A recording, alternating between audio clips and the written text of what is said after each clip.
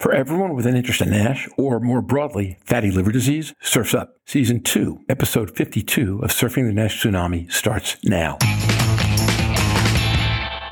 This week on Surfing the NASH Tsunami. The question this paper is trying to answer is, can we use liver stiffness measurement by MRE to predict hard outcomes? And this means cirrhosis in those who do not have cirrhosis at their initial MRE. And in those who have cirrhosis but have compensated stage, can we predict decompensation? And lastly, in those who have decompensated cirrhosis, can we predict outcomes, which in this population is largely death or liver transplantation? In my view, this is the direction that we need to go in, because this will take us away from biopsy, because it'll give us multimodality information about stiffness as a proxy of fibrosis and measures of liver function. That will give a much better indication of what's going to happen to the patient in the future. It's not a one cutoff or a two cutoff with a gray zone type of situation. It is a number that we can use in practice to individualize patients' management or counseling, to use that stiffness at that time to predict a patient's future at whatever year we decide. What additional information do we need to move away from biopsy and use MR elastography for the context of use of therapeutic efficacy and long-term patient outcome? I guess in my own mind, the gap that's the biggest with MRE is knowing what the magnitude of effect change is to correlate with a one-stage improvement in fibrosis. So I've been thinking about how long the Framingham study had to run before people started believing what it had to say. It took a couple of decades before people were willing to trust that data. We need to impose some kind of discipline on our expectations. The data is only going to move so far, so we need to be practical about the fastest way to get there.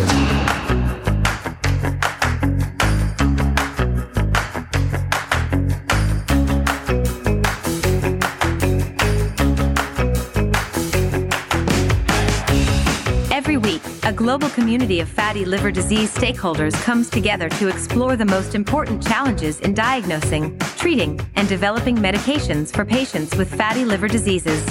Join hepatology researcher and key opinion leader Dr. Stephen Harrison, liver wellness advocate Louise Campbell, pricing and forecasting guru Roger Green, and this week's guests, hepatology researchers and key opinion leaders Professors Alina Allen and Ian Rowe, as they discuss new insights into fibrosis. This week on Surfing the NASH Tsunami.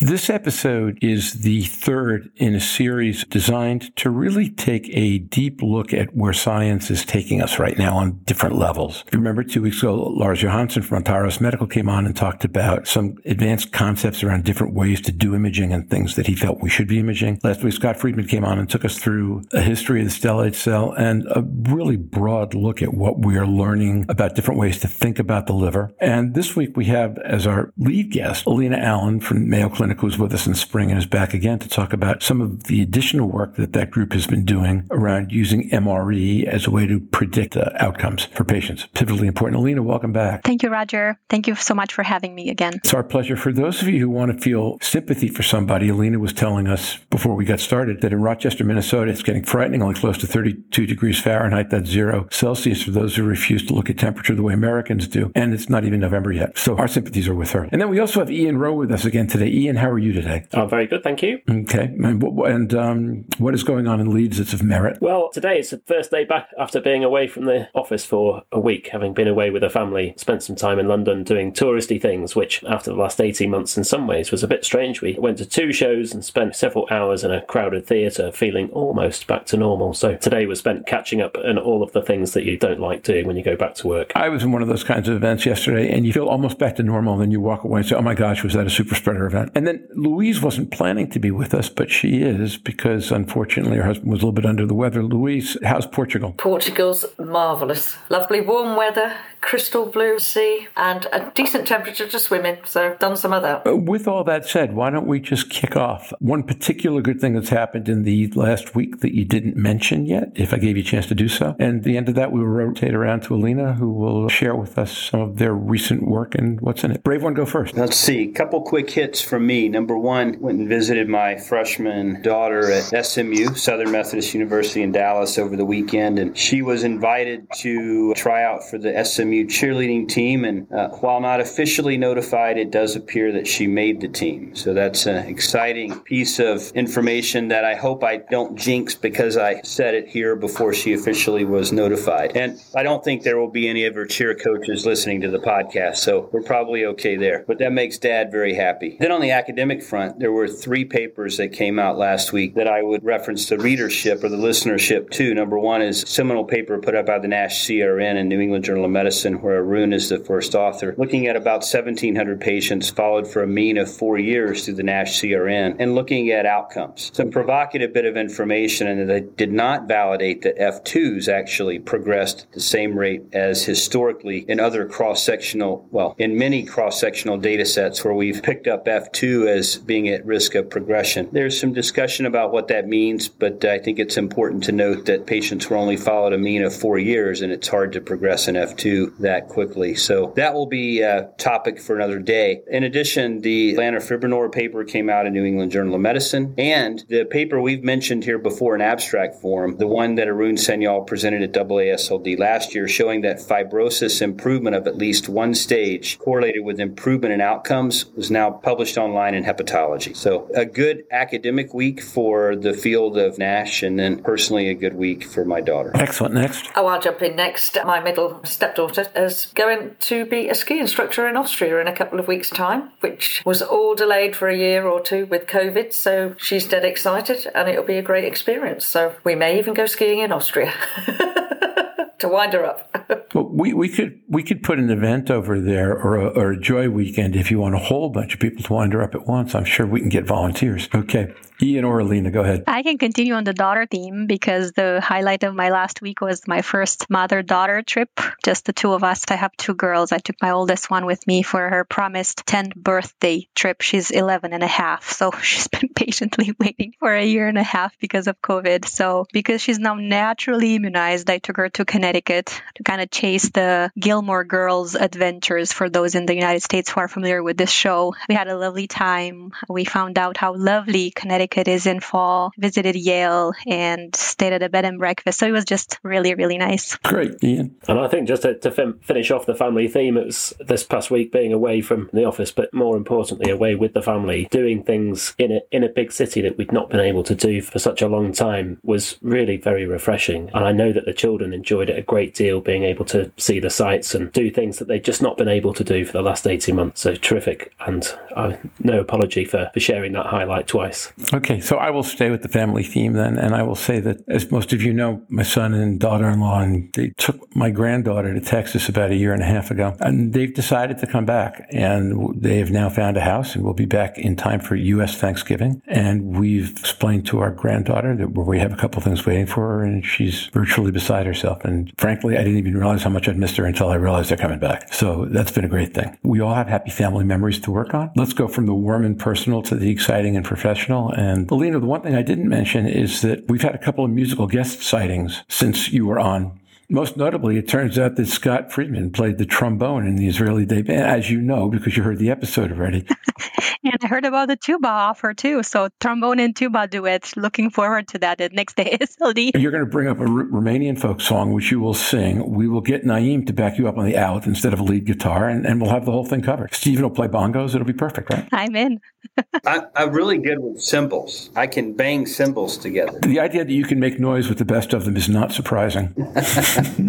Okay, Alina, floor is yours. Please take us through your article. Take 5-7 minutes and do that. Yeah, thank you so much for giving us the opportunity to talk. I'll preface by saying that the largest part of this work in this specific paper, maybe I should mention it, the paper is MRE for prediction of long-term progression and outcome in chronic liver disease. This is a retrospective study from Mayo Clinic. I am one of the authors. The senior author is Dr. Sudhakar Venkatesh. He is a prominent radiologist from Mayo Clinic Clinic. And the first author is Dr. Tolga Gidener, who was my research fellow a year or so ago, who is a very promising internal medicine resident now. So this paper was recently published in Hepatology, and this is an extension of what we had worked on in a specific NAFLD population. This paper expands it to liver disease of all etiologies. And what the question this paper is trying to answer is, can we use liver stiffness measurement by MRE to predict hard outcomes? And this means cirrhosis in those who do not have cirrhosis at their initial MRE. And in those who have cirrhosis but have compensated stage, can we predict decompensation? And lastly, in those who have decompensated cirrhosis, can we predict outcomes, which in this population is largely death or liver transplantation. So this includes not only fatty liver disease, but chronic liver disease of all etiologies. And this has taken advantage of the large historical data we have in the database using MRE, which, as you may know, was implemented in practice in 2007, starting here at Mayo Clinic. So in this specific paper, we looked at the first 2 to 3 years of using MRE, so between 2007 and 2009, and we followed these people up to 2020. So we have a very long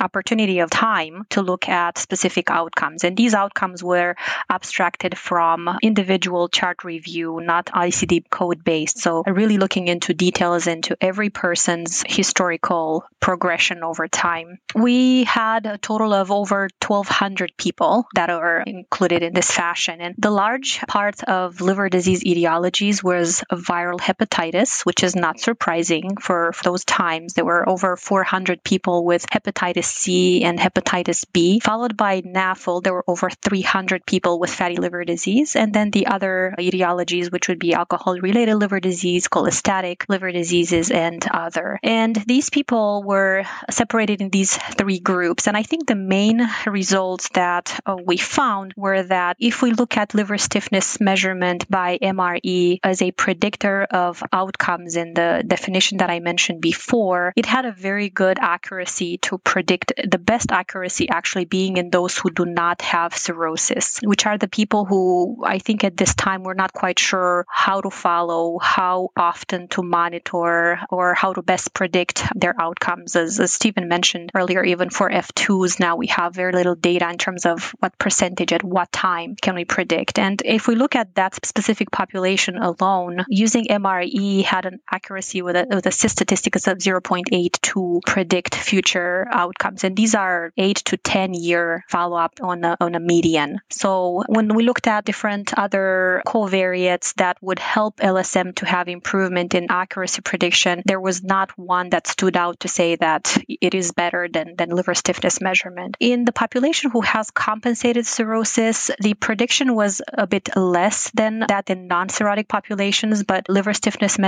measurement still stands as a very good predictor of outcomes. It had the lowest performance in decompensated state. And I think that's not surprising because in those with hepatic decompensation, the liver function is probably telling us more than the liver stiffness. And this is why we use MELD score for liver transplantation priority and so on. So in that particular population, we found that liver stiffness measurement is not that useful. And I don't think it's used in clinical practice currently if a patient already has a decompensating event that we know of. The last thing I'll mention before we open to the discussion is, again, the emphasis of what a biomarker can tell us is what I would draw as probably the most important piece of this paper and the previous paper as well. It's not a 1 cutoff or a 2 cutoff with a gray zone type of situation. It is a number that we can use in practice to individualize patients' management or counseling, to use that stiffness at that time to predict a patient's future at whatever year we decide. We can plot these probabilities for 2 years, 3 years, 4 years, whatever is of interest, and say, based on your current status of your liver, based on the liver stiffness, your probability of having development of cirrhosis, for example, in a non-cirrhotic is X%. In clinical practice, this is what we make the most use out of a biomarker like that. And that's probably one of my most clinically applicable takeaways from this study. Thanks, Linda. That was fantastic and really precise. Let me throw the floor open first. Stephen, Ian, Louise, questions, comments? This is tremendous work that kind of builds off what you've already done. Just for the listenership, can you give us specific numbers that we can begin to burn into our brain based based on all of this data you're generating that are the numbers we need to know relative to determining progression to cirrhosis? What's the right number for cirrhosis based on your work? Building off an MRE of 5, for instance, and predicting the probability of decompensation at 3 years being 20%. If the MRE is 8, it's 40%. Did you see that was validated in the work that you did subsequently? Just maybe a little bit more,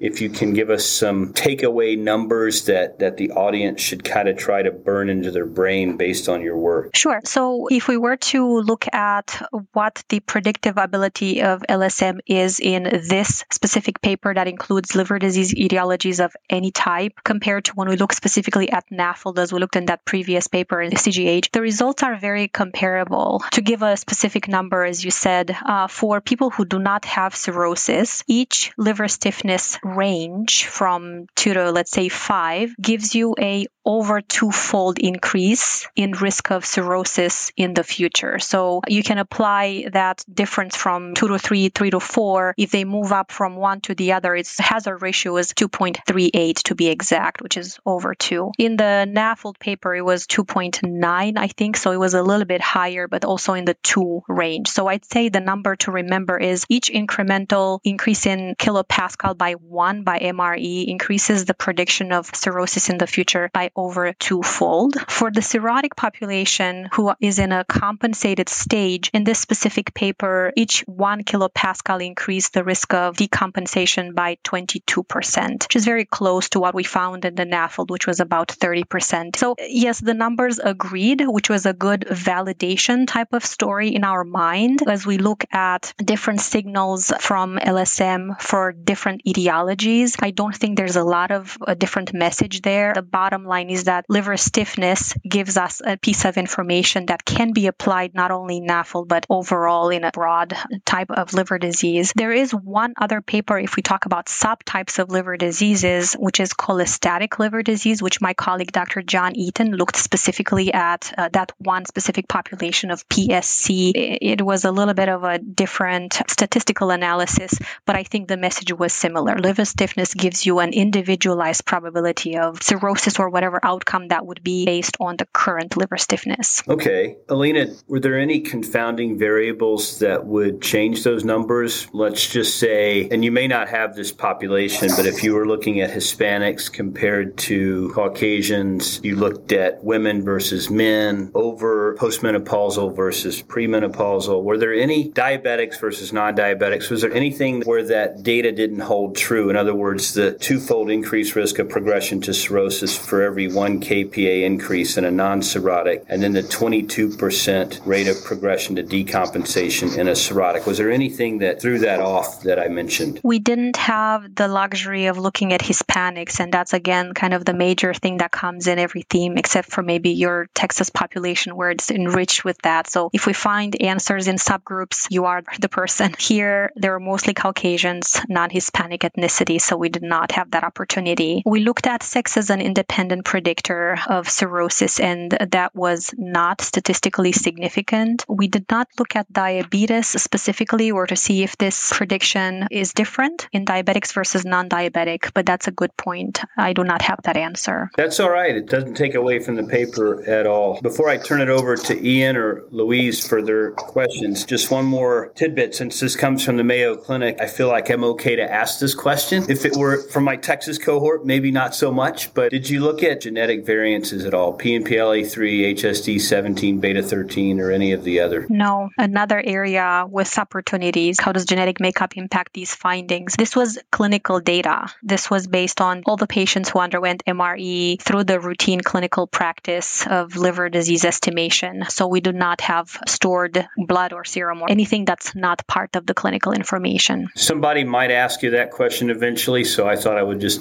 ask it on the podcast. This question will be solved as part of a prospective cohort, so we should have an answer about this as relates to MRE and liver stiffness, but not at this time. Ian, Louise, go ahead. This is great because it speaks a lot up to the development of more personalised risk stratification for patients who've got fatty liver disease and other liver diseases. And I was interested to hear last week when you were talking to Scott Friedman about the yoke that is liver biopsy. It's more like a millstone, I think. We're sort of stuck with it, and trying to get that from around our necks is going to be a challenge. Some of the analyses that you've done, Alina, are interesting because they still speak to the want to tie it to a biopsy and progression to cirrhosis as being an outcome, and be interested to hear what Louise thinks about that as a patient-relevant outcome. I guess that from my point of view, managing patients, it's that risk of decompensation that's really critical in making treatment decisions. And you alluded to that a bit when you were talking about the risk that you might explain to a patient based on their liver stiffness. And I'd be interested to hear whether you talk to them about development of cirrhosis, or really whether you talk to them more about complications related to liver disease, because ultimately that's what's most important to the patient, I guess. Absolutely. What's lacking in clinical practice currently is that we put the non-cirrhotics in a bag, save for clinical trials where we really try to distinguish F2, F3, and try to get as much information from that, which is great. But from the clinical practice standpoint, if you don't have cirrhosis, it's kind of a blanket recommendation of do this, talk about weight loss, and we'll follow up in X amount of time. This is where there's an opportunity to individualize the management more, because if you don't have cirrhosis, but your liver stiffness by MRE, but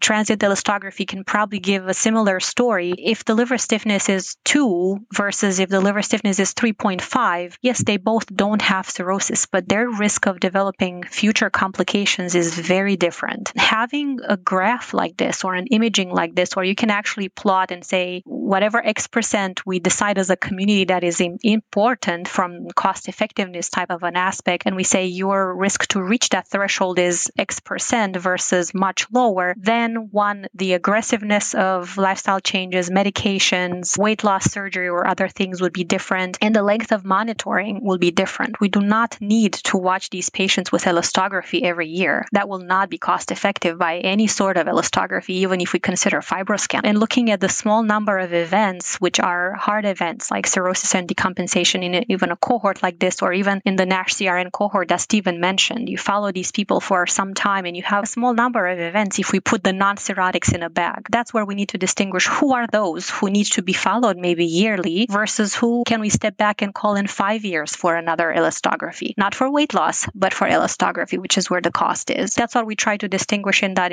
previous paper where we included NAFLDs to say that if your stiffness is 2.5 or less, we do not need to look at it again in 5 years because your chance of having cirrhosis in that time is less than 0.5% or something. I can't remember the number, but it was very, very low. That's where the opportunity of personalized and a clinical pathway of how do we use these tools that give us some information so that we don't waste cost of healthcare, but also personalize so we don't miss cirrhosis development or other decompensating events. So I agree with a lot of that. And I guess that the reason I'm here today is that we have a study that's in revision using transient elastography rather than MRE in a very similar fashion to what you've done, but containing just over 3,000 patients looking at outcomes. And that's patients who had an ACLD phenotype, so FibroScans of 10 or more. And then you can map them through their disease trajectory, development of varices, decompensation, HCC, and ultimately mortality, either from liver disease or from other causes. We see very similar things to you, that there's this gradual increase in risk as your liver stiffness increases. And once you get almost to a tipping point, the liver stiffness is then less useful, but measures of liver function become more useful and probably complementary. And you see that in the way that you've incorporated the MELD score into some of your analyses. In my view, this is the direction that we need to go in, because this will take us away from biopsy, because it'll give us multimodality information about stiffness as a proxy of fibrosis and measures of liver function, whether that's the MELD score or other measures, that will give a much better indication of what's going to happen to the patient in the future. That is much better than binary cirrhosis, non-cirrhosis, and is better than the ordinal F2, F3, F1. It'd be interesting to hear what discussions you have around the CRN natural history piece and that paper from Arun Sanyal that Stephen mentioned before in the highlight of mine. Next week will probably be the reading of those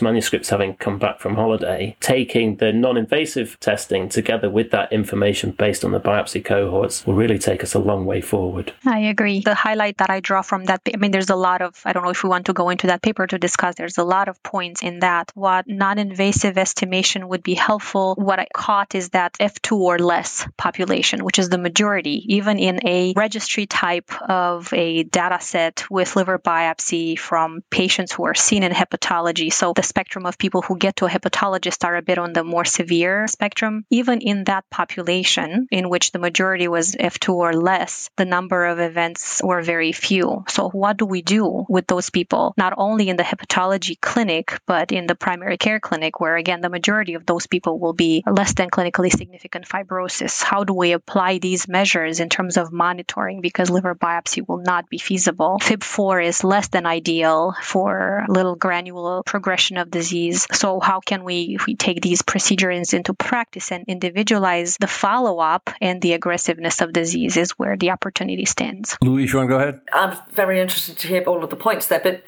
the one thing that I look at, probably from more recent experiences with my father-in-law, is that when we can predict outcomes and deterioration, but with the non-invasive tests like the MRE, like the FibroScan, if we can do that earlier in a time point, we then get the opportunity to really individualise patient care, but we also get the opportunity to individualise for some patients the process of terminal care at an earlier time point, which allows us to do things better. If I think to my own units that I've worked in, we have never talked about putting wills into place. We have never talked about how people manage the last few years in a way that maybe we as healthcare professionals focus on what we can do, how we can prolong, and we do need to stay focused on that. But the earlier time points that we can get diagnostics in to pick up a progressive disease, to enable us to manage the late stage of people's lives in a better way, and that they can manage their lives to put things into order. This is an added advantage to non-invasive tests that give us warning of what is going to get there. Not every patient gets transplanted, so we do have to manage that better. I don't know, Ian, you might know whether there is any unit currently in the UK that talks about how you manage your wills. Have you got this? Have you got that? They're uncomfortable conversations for us to have as healthcare professionals. They're important conversations for us and charities and advocates to be having with families as a result of how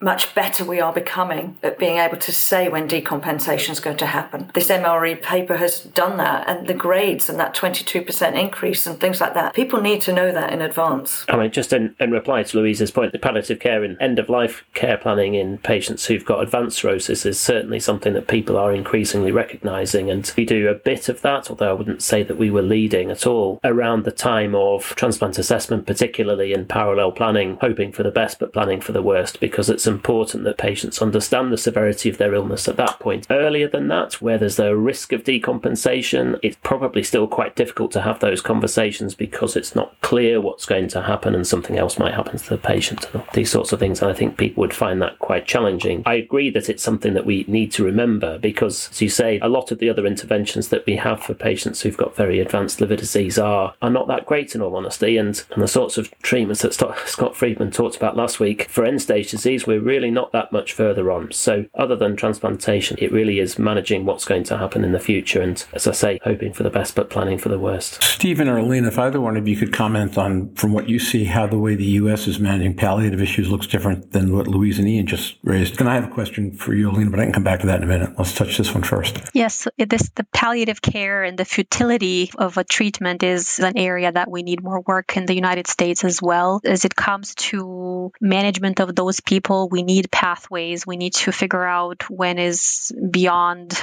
what. Even in transplantation, we don't have a lot of that piece of the actual benefit of a transplant. I don't know about the role of non-invasive testing with elastography in that particular population because typically we talk about a patient with decompensated liver disease or advanced cancer for which liver stiffness measurement is not the best predictor for. It's a little bit beyond that. It's liver function, it's events, it's the patient's overall number of comorbidities and severity. So the conversation is different there. I don't know about a role specifically as a central or for non-invasive testing there. The role there is clinical pathways. When do we decide to not do all the invasive tests and procedures? When do we involve palliative care? In what way do we have this conversation? How do we involve the family? This is an area that I think there are some of our colleagues who do some very nice work in that area criteria, and hopefully we'll hear more about that in the next few years. My only comment was going to be that I know that there are diseases in the States, oncology certainly, where a lot more thought is put into this particular issue because of the derivation of disease and the likelihood that it will wind up in death, frankly. So it's not that examples might not be out there. I can see why they would not have come to this neighborhood yet. The good news, I think, is that we have places to learn from, even if we'll be learning using a different set of criteria than what we produce in hepatology or for fatty liver. When I say to a patient, you've got cirrhosis, that has an impact. When I say to a patient, you've got liver cancer, almost always that has a much greater impact, even though often it's the cirrhosis and liver failure that defines the patient's outcome, not the cancer. Some of that's societal, understanding what cancer means, but not understanding what cirrhosis means, helping people to understand how bad liver disease can be so that those decisions can be made and those issues can be talked about in fullness of time. People get time to think about them. It's much, much better that way for people to think about what's going to happen in the future with some knowledge. It's that knowledge that's often absent, and that's exemplified by the nod of the head when you say you've got cirrhosis and the shake of the head and the tears when you say you've got cancer. Ian, let me ask you just more specifically about your paper that you commented on.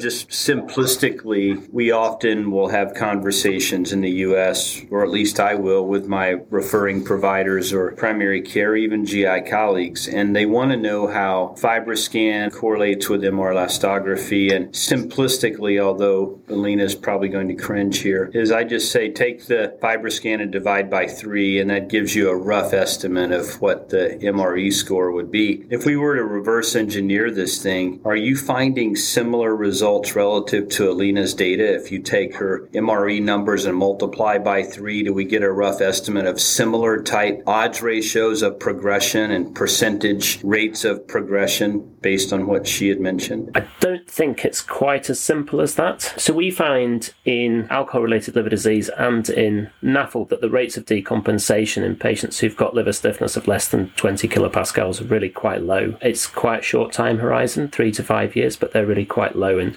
so you're looking at stiffness values in excess of that, well in excess of that for substantial rates of decompensation. So it's not the same, and I don't think you can do a simple calculation to work it out. We've got no experience and no access to MRE, so I can't give you a comparative number for patients that we've examined, and so there's no direct comparative data. Well, hopefully Litmus can help us address that a little bit, because we'll be doing both in that cohort of patients. Can I shift and ask Alina, Roger, about applications relative to studies? Yeah, please. I've got one kind of lingering question in my mind, but this conversation may clarify that, so go ahead, and I can come back to mine later if I need to. As we begin to look at these longer-term outcome studies and move away from Subpart H approval, and we look at evaluating how drugs change a patient relative to how they feel, function, or survive, we all know that Subpart H is conditional approval. It's a surrogate to predict an outcome. And then ultimately, we have to go on to show that drug X prevents progression from MELDs less than 15 to more than 15 to decompensation, transplant, cirrhosis, death. Interestingly, liver cancer is not one of the classic endpoints that we follow. Alina, do you envision a study where we could use MRE as a companion to liver biopsy in a non-cirrhotic population, where you still would have your requirement to enter the trial of an F2, F3, but you would also get MR elastography at baseline? And your endpoint would no longer be histopathologic. It would be an MRE progression to greater than X, because at greater than X, that correlates to MELDs greater than 15, or progression to cirrhosis. Are we to that point yet? And if we're not, what does it take to get us there? And just some comments around evolving study design as we begin to think outside of the box and beyond the biopsy, but not yet fully away from the biopsy necessarily for enrollment criteria, but maybe not using biopsy on the back end of the study. Does that make sense? Absolutely. The reason the current criteria is NASH and no improvement in fibrosis and NAS score and so on is because that's what we had. I liked how the previous podcast discussion went around why NAS score is because this is the only thing people can agree on. But then the fibrosis piece is because this is the only thing we could correlate with outcomes. So naturally, the endpoint of these trials were these two pieces. What can people agree on that correlates with maybe disease severity? And then the fibrosis aspect, which we know correlates with outcomes. You mentioned before, as long as we're going to be stuck in the same circle, we're going to not advance the field because there's still not a lot of correlation between pathologists or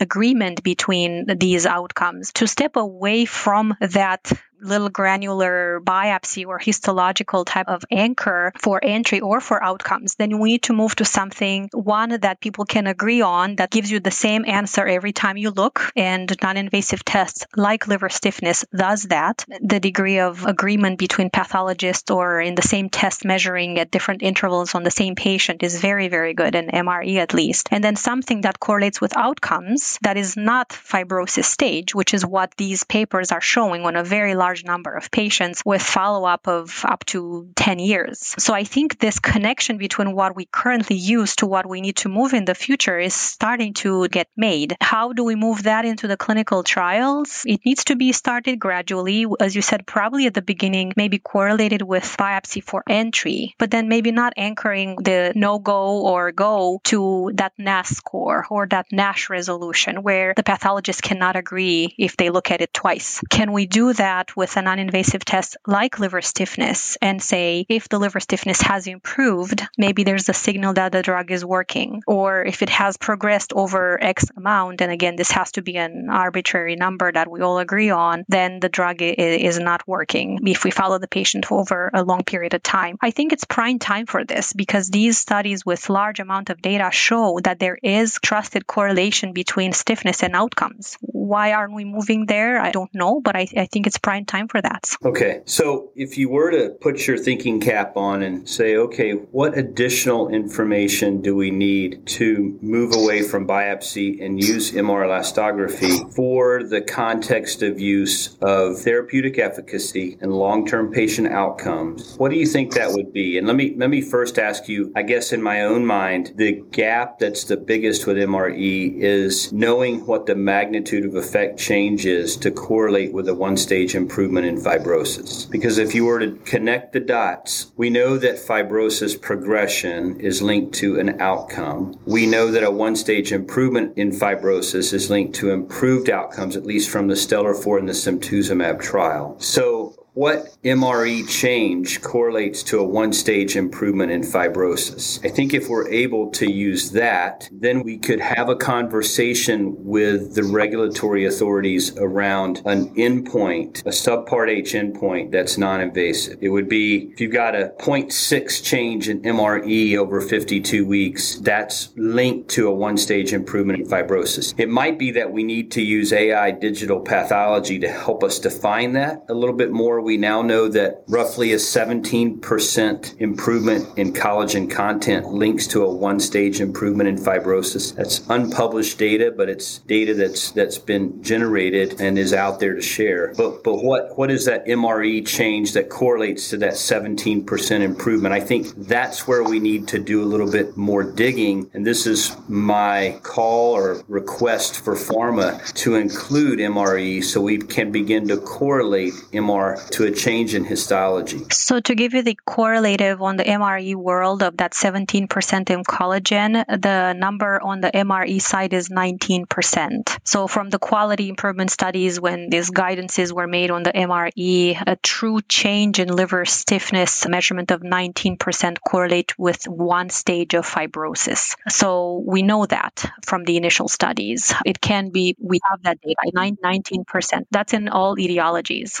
It's interesting how it's almost the same number, isn't it? Mm-hmm. Yes. So there is that data. There is also an opportunity to keep validating it as we move forward, but we have something where a trial can be designed based on these numbers. If we enroll a patient population with a mean MRE of 4 and we drop it to 3.2, that in essence is that 20% change. Correct. Okay. Well, that's exciting. Now, have you looked at MRE progression and its association with progression to MELDs greater than 15? Not in this trial. When I've tried to look at this progression of MELD over 15 in large data sets, and I've used the Rochester epidemiology data set for that, where we have more than 5,000 people, I found that it's not, maybe outside of a registry trial in real world data sets, is not very trustworthy. Because if you take that increase of MELD score above 15 at any time point in their follow-up, and we have follow-up of 20 years in this population, 20 plus, that could be an acute thing from a bile duct stone or from from some sort of drug-induced liver injury or from an infection where the bilirubin can increase or from acute kidney injury. So unless you have a vetted MELD score of above 15, which stays there, then you can't really trust large data sets with this. So in this particular 2 papers, we have not used that as a correlate of liver disease progression because of what I found in the larger data set of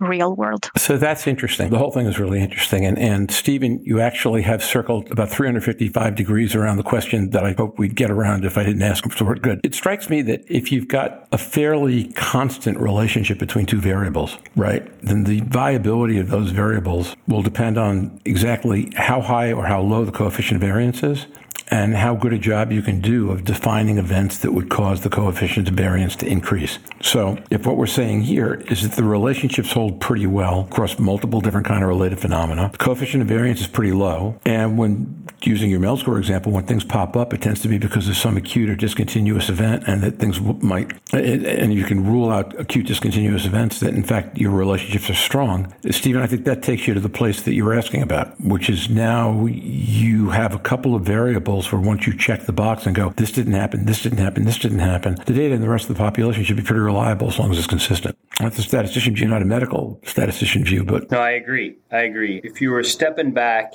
and saying, where are we at today relative to where we want to go? There's a lot of traction we can make with MR elastography in the field of NASH and in the field of liver disease in general. But I would say the biggest challenge we have in NASH drug development is the liver biopsy. And until we can sort out the variability, whether that's sampling variability, intra-observer variability, regression to the mean, you name it, we're going to need to look very hard at how we can quickly develop the data around certain non-invasive tests like MRE to evaluate these 3 contexts of use: the diagnosis of the at-risk patient, monitoring therapeutic efficacy, and long-term outcomes. And I would say that the data that Mayo and Alina and others are generating have really helped us on the diagnosis of the at-risk NASH patient and prediction of outcomes. Where I think we need to do a little more work is on monitoring therapeutic efficacy in the setting of NASH with specific drugs. And it's been a little unfortunate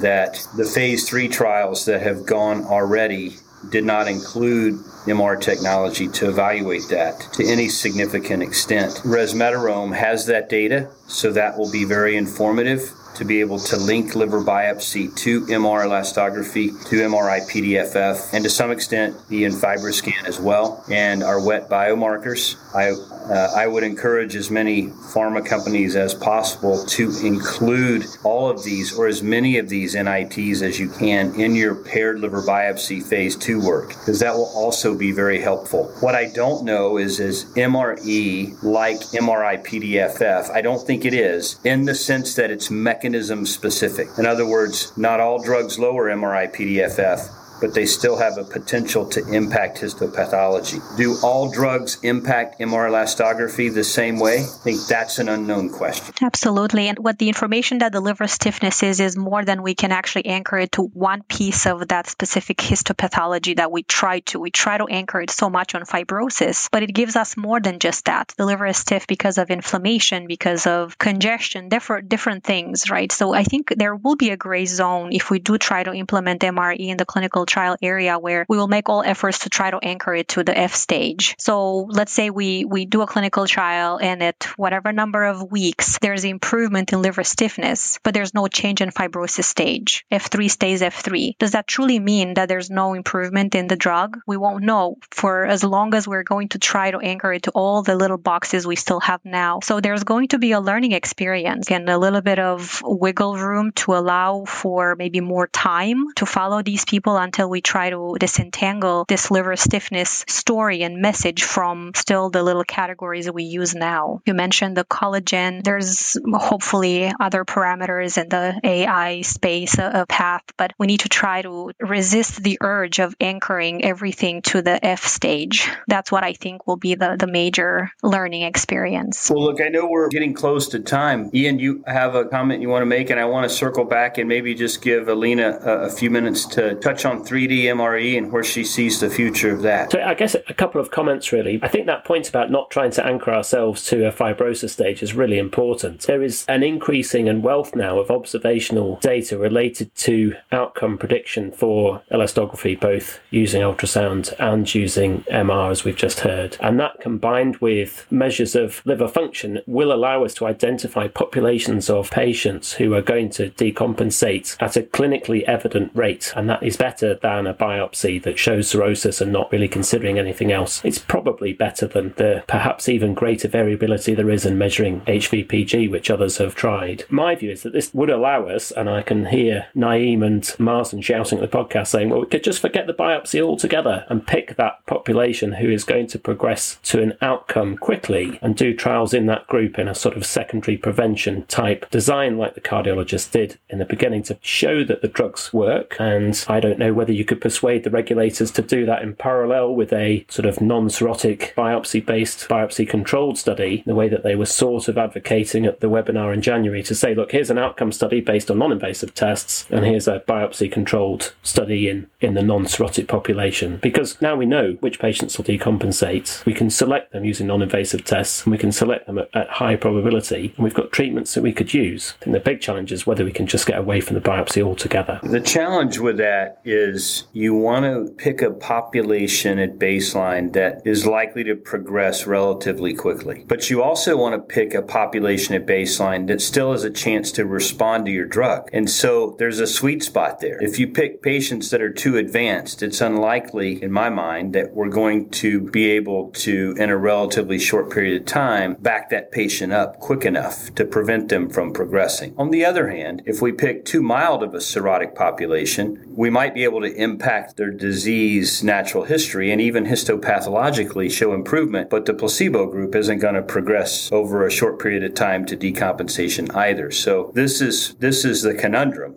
I don't know if we're going to be able to get away without some longer term trials, whether it's histology or whether it's an NIT. Either somebody's going to get really lucky with picking the right patient population, or we're going to enroll a volume of patients collectively over a longer period of time, and then we'll tease apart the right numbers. It's going to be challenging one way or the other, but it can be done. I think it needs to be done, and the work that Alina and her group at Mayo are certainly causing all of us to think about it and how we can begin to incorporate it into our drug development platform. Yeah, Stephen, that makes great sense to me. And as I was listening to this conversation, I've been thinking about how long the Framingham study had to run before people started believing what it had to say about heart disease. And that all looks crystal clear in hindsight, but it took a couple of decades before people were willing to trust that data to anywhere near what it's worth. We don't necessarily have a couple of decades here, but we need, I think, to impose some kind of discipline on our expectations, understanding that as urgent as we need to be, the data is only going to move so far, so we need to be practical about the fastest way to get there, but understanding also that that might not be as fast as some people would like it to be. Let me close as we begin to wrap up. Let me ask Ian and Alina this question. Maybe start with Ian. Well, the same question, but maybe Ian respond and Alina. What do you see as the next steps in your work in Leeds or at Mayo to address the concerns that were raised today? So I'll tell you what we're thinking about doing, and that is so at the moment we've got a cohort of 3,000 patients that is recruited from 2 big centres, and outcomes are followed through electronic health records, so automatically. And that means that if you could find a way of capturing that data more widely, you could repeat that study in 10,000 patients, tens of thousands of patients. And so what we're intending to do is to try and extend it so that we can look at a much larger data set, and in that way then develop scores which will give a bit like the Framingham risk calculator, a probability of decompensation, liver-related death, HCC, over 5 to 10 years. It'll take a bit of time for that data to mature, but that's where we're going, because that is the way that we see for patients, A, to understand their risk of future events, but also a way to identify which patients are going to be suitable for therapy based on future risk of events, which is much better defined by measures of stiffness and liver function than it is by a biopsy. I don't know that really answers the challenges that have come up, but that's the way that I see us heading, and in many ways that's the way I see the field heading. Fair enough. That's going to be fantastic when you're able to continue to mine that data and generate that data for us. All right, Alina, what do you think? My next step in pursuing this line is taking this to the population-based level. We've done work in MRE MRE. We've done work to show that we can even predict NASH in the 3D MRE population. We can link this to outcomes, but I have really a good understanding that we cannot apply MRE to the population level. That's just not feasible. Just as biopsy is not feasibly applicable to a large data set. So the next step is to risk stratify. My program is going to be focused on using real world data that people have from their routine healthcare assessments to risk stratify those who need to be funneled towards these non-invasive tests. That's where the work will be, even when we have the drugs. If we want to choose F2s and F3s for treatment, how do we select those population from the millions of people, knowing that those with cirrhosis are in the single digit percent, right? 2 to 3%. How do we find those people who are in the middle? I think that's where the world needs more work. There's great work done from registry databases. We need to do more work at population level because that's where the pool will be once the drugs are available. And that's what we're going to have to deal with for the next few decades. People at large who have no idea they have fatty liver disease. So my work will focus on that as next step, knowing that if I identify a subgroup of people who need to be put through these more state-of-the-art non-invasive testing, then some of the battle is accomplished, and identifying those who we do not need to worry about and separate them. Makes sense. Louise, do you have any closing comments or thoughts before we go to final question? No, I think I agree with everything that's been said. Moving forward, being able to use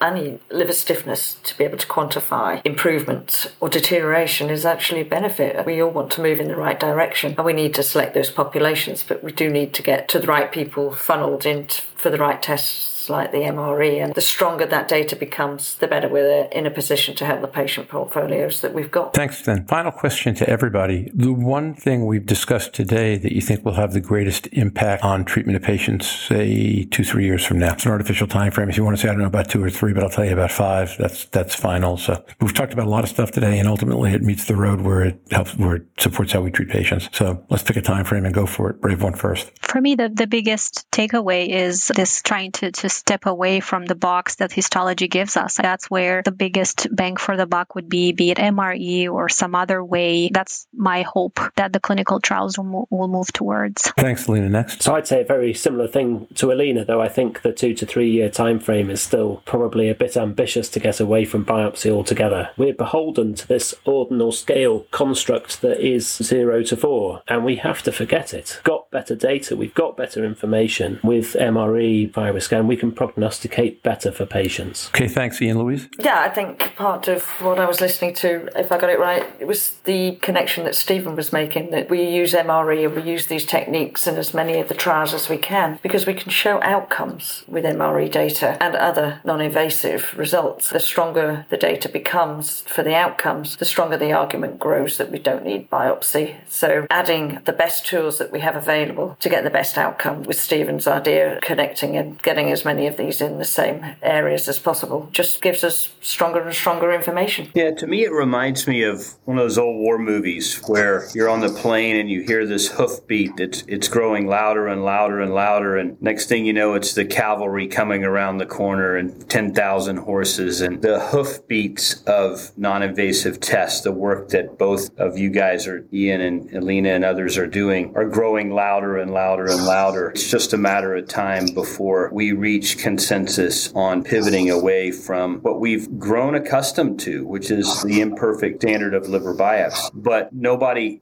change is hard. Who wants to be the one that makes that first change? You're either a hero or you're a goat. The more data we have to support the decision, obviously it will become easier and easier to make that happen. I think for me, what I take away from this is I see an opportunity. Alina, we're finishing up a paper right now where it's focused on some of the challenges with clinical trial enrollment, and I see an opportunity to add a piece here relative to MRE as a predictor of outcomes, where we can begin to add to that hoofbeat and increase the noise around pivoting to a non-invasive test for drug development and for clinical practice, looking at outcomes. Okay, thanks, Stephen. I have 2 thoughts. Number one, Stephen's hero or goat thing. I'm mindful of the idea that in today's language, GOAT stands for greatest of all time. So maybe you can be the goat or somewhere in the middle. Second, on a slightly more serious note, I find myself being pulled back to thinking about big data. And big data are places where you've got hundreds of thousands or millions of cases with missing records or missing variables. And the challenge becomes, can you find a way to intuit logic out of the cases you've got, even with the missing records that exist now? The discipline in MedStat is so much greater than it is in, say, marketing stats that would be infinitely harder to do. But conceptually, it feels like we've got, well, at least the two sources in this meeting and several others, banging on this door that goes, okay, provide meaning to long-term data using data sets that aren't entirely compatible, but may be able to teach us lessons that we can integrate in the kind of situation Stephen's talking about, and therefore amp up the drumbeat of the footsteps even faster than we would otherwise. I don't know how one brings that together. Statistically, it's an interesting challenge. But if there were a way to do it or a way to conceptualize it, it might actually speed the process considerably. Or I could be dead wrong, by the way, because this isn't what I do for a living. But I will tell our listeners that at least half of this group are nodding, maybe because they're being polite, maybe because we agree. But we'll take this up in a future podcast. Other comments before we go, anybody? Then with that, Alina, thanks so much, and Ian, thanks so much for joining us today. Louise, safe home tomorrow. Stephen, thanks for taking up some of the banner of actually moderating podcast. That was great. And we will see all you folks again next week. Everybody say goodbye. Bye. Thank you so much for the invitation. Okay. And thanks for being here, Alina. And I will be back with the business section in a few minutes. Bye-bye now. Welcome to today's episode 52 business section. Today's business section is a little shorter than last week's. It also provides a lot of good information, so be patient. Won't take long. 281, 30,775, and 6.